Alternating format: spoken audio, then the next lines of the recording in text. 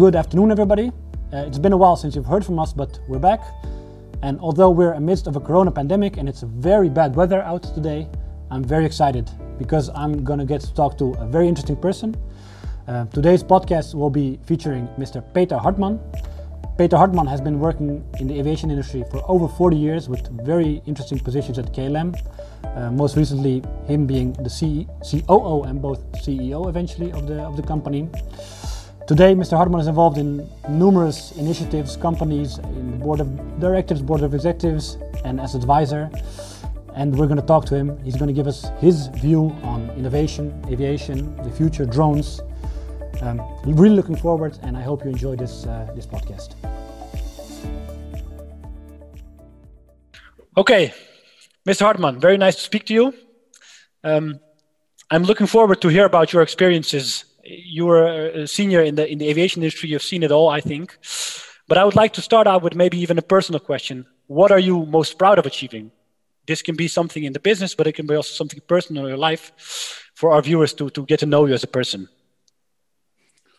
Well, the most important and part I really proud of is knowing the world and knowing the people, meeting the people and understanding the people. I worked my whole life, of course, in a capital intensive, but also in a very people intensive environment. And for me, cultures and differences in cultures are key. Okay, very interesting. And if I move from the part, still keeping to the maybe difference in your function as COO and CEO, but moving to innovation. Have you had an innovation that you actually initiated, where you actually changed something within the company or innovated something? And did you do that from an operational point of view or from an executive point of view eventually? And why? Why would one of these two be better or be more appropriate?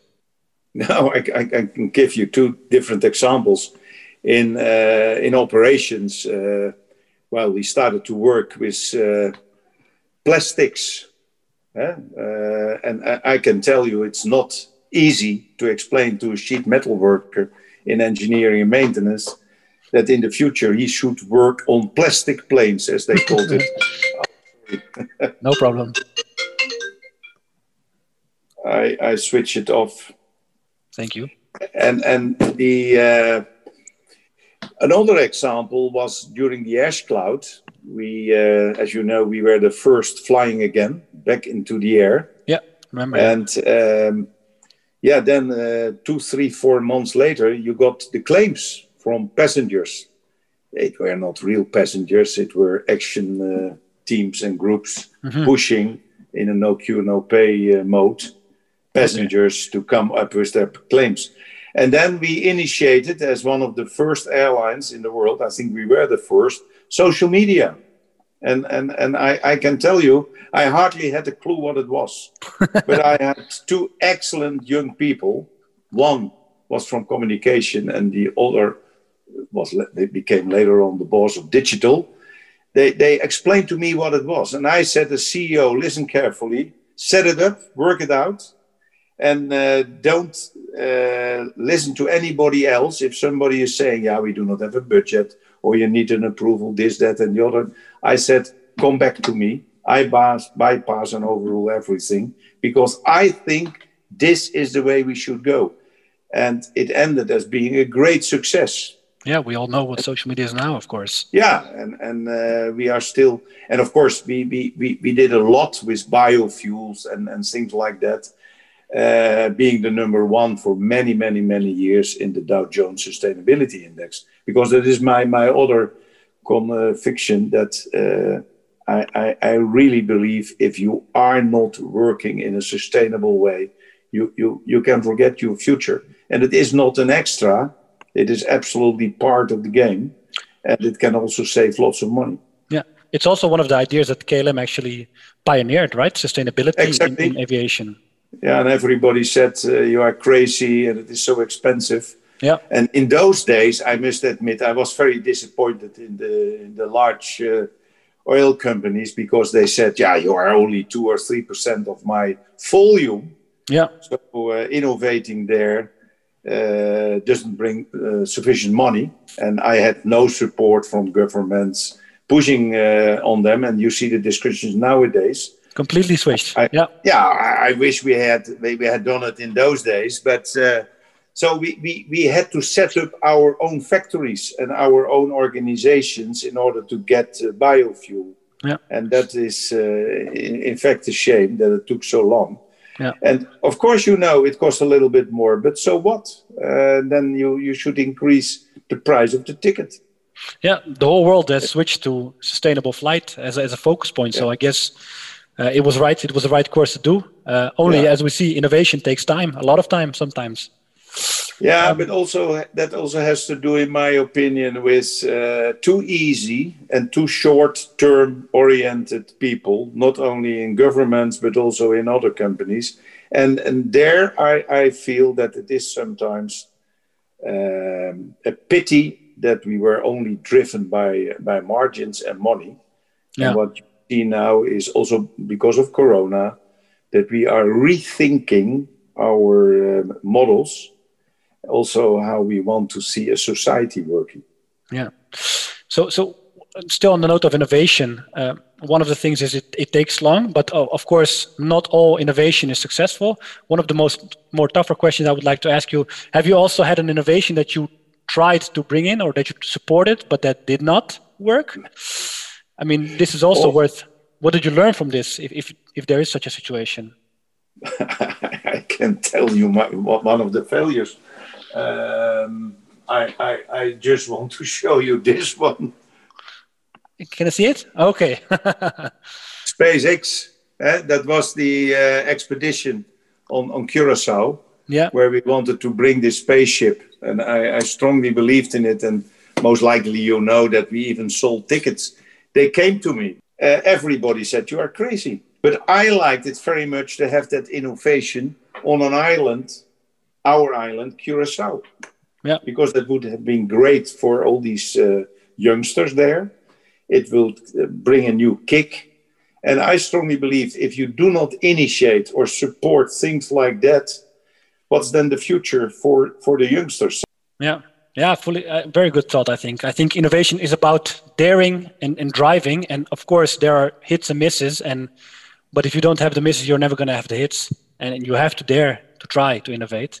I hate people coming in a meeting telling me what's difficult. I always said, please stop it. Come back with solutions and not with problems, because I pay you for solving the problems I can't solve. Yeah, I like the thought a lot. Is this also the message you would like to convey to aviation innovation today, or innovation in aviation today? So is it dare? You have to dare to innovate? I think innovation dares to innovate, but as we all know, airlines, before Corona, again pre-Corona, margins are minor. Yeah, the OEMs and airports, they make the margins. But talking about innovation, there is hardly any innovation on airport concepts. If you see how they handle an aircraft with gates and a pier, etc., well, it's comparable to 50, 60 years ago. Yeah, it's an airport. But what type of innovations do you see there, except for the handling? No, so the innovation was in the development of the plane, and fast in the air, from a propeller plane to the prop jets, with the turbine engines, and then to the jets. You have seen it, and the efficiencies from a narrow body, a small plane, and then you got the 747. That brought the cost down. Yeah. But look at the airports. Still standing on the old principles. Yeah. And hardly any innovation. A follow-up question on that. So you see now these organizations, whether they're airlines or airports, they usually have some sort of innovation lab or innovation team working on developing, because the traditional way of thinking, like volume and just pump it up, it's not there anymore, because you have to innovate to thrive. Do you think this should be more of an inside job in the aviation? So should industries like an airport, like an airline, do this themselves, or should they be looking to partner up with externals like startups and enable them to do it? What is your thought on that? Who's responsible for taking the lead to innovate an industry? Of course, the startups, but to finance it and to give them an opportunity to test it should be the airlines and the airports, etc. And I had one very good example, that was Paul Riemens in the LVNL, because he was also thinking in the cluster, because he understood that together we can be strong. We had three pillars: the airport, the airline, and the air traffic control. But that also means globally. And if you could save money in one of these pillars, it is good for the customer at the end of the line. And we should not argue about who is the passenger my customer? Is it the airport customer? Is it the LVNL customer? Come on. At the end of the day, it's one customer, and we have to work together in a kind of an combined but also coordinated framework. And this framework, that is important, should be set by authorities. Mm-hmm. And that was already Plesman, connecting people. That was his slogan. And that is exactly what happened. It's nice to see that. Indeed, I think the ecosystem should be complete, and then the startups can take the lead in innovating and enabling a better future. So this is important, set up the ecosystem. Yeah. Moving further to now we know what's needed to have innovation. So let's move into the drone zone where Mainblitz is active. Currently, we're in a COVID-19 crisis. Do you think, is there a post-COVID-19, is there a world for new technologies such as drones that will help recover the industry? I mean, I personally believe this. I already discussed it also with Paul Riemens. What is your view on that? Well, how will new technologies help the aviation recover from this again? And how will drones, in that particular sense, maybe help? I think it is an absolute necessity, because on the moment that I say aircraft, I include helicopters. Yes. If you see the possibilities we have now with drones, it's tremendous. And I must say, if I see these developments, it makes me so happy that this is going to work. Of course, you need a very strong 5G network. Yeah. And if you have that, the possibilities are great. Do you think that the aviation industry, airlines, MROs, lessors, cargos, already see the value or understand the value of drone inspections? Or is that something that... No, I'm convinced, yes, because, of course, I'm involved partly via you. But I also have seen it before. And if I see the quality of the drone nowadays, it's not comparable to 5 or 10 years ago. Not at all. You see it flying around a plane with an algorithm and checking the plane, knowing this is a 737 or this is a 777 or this is a 747. It's wonderful, because I know how much money it costs and how much time to dock a plane just to do a lightning strike check.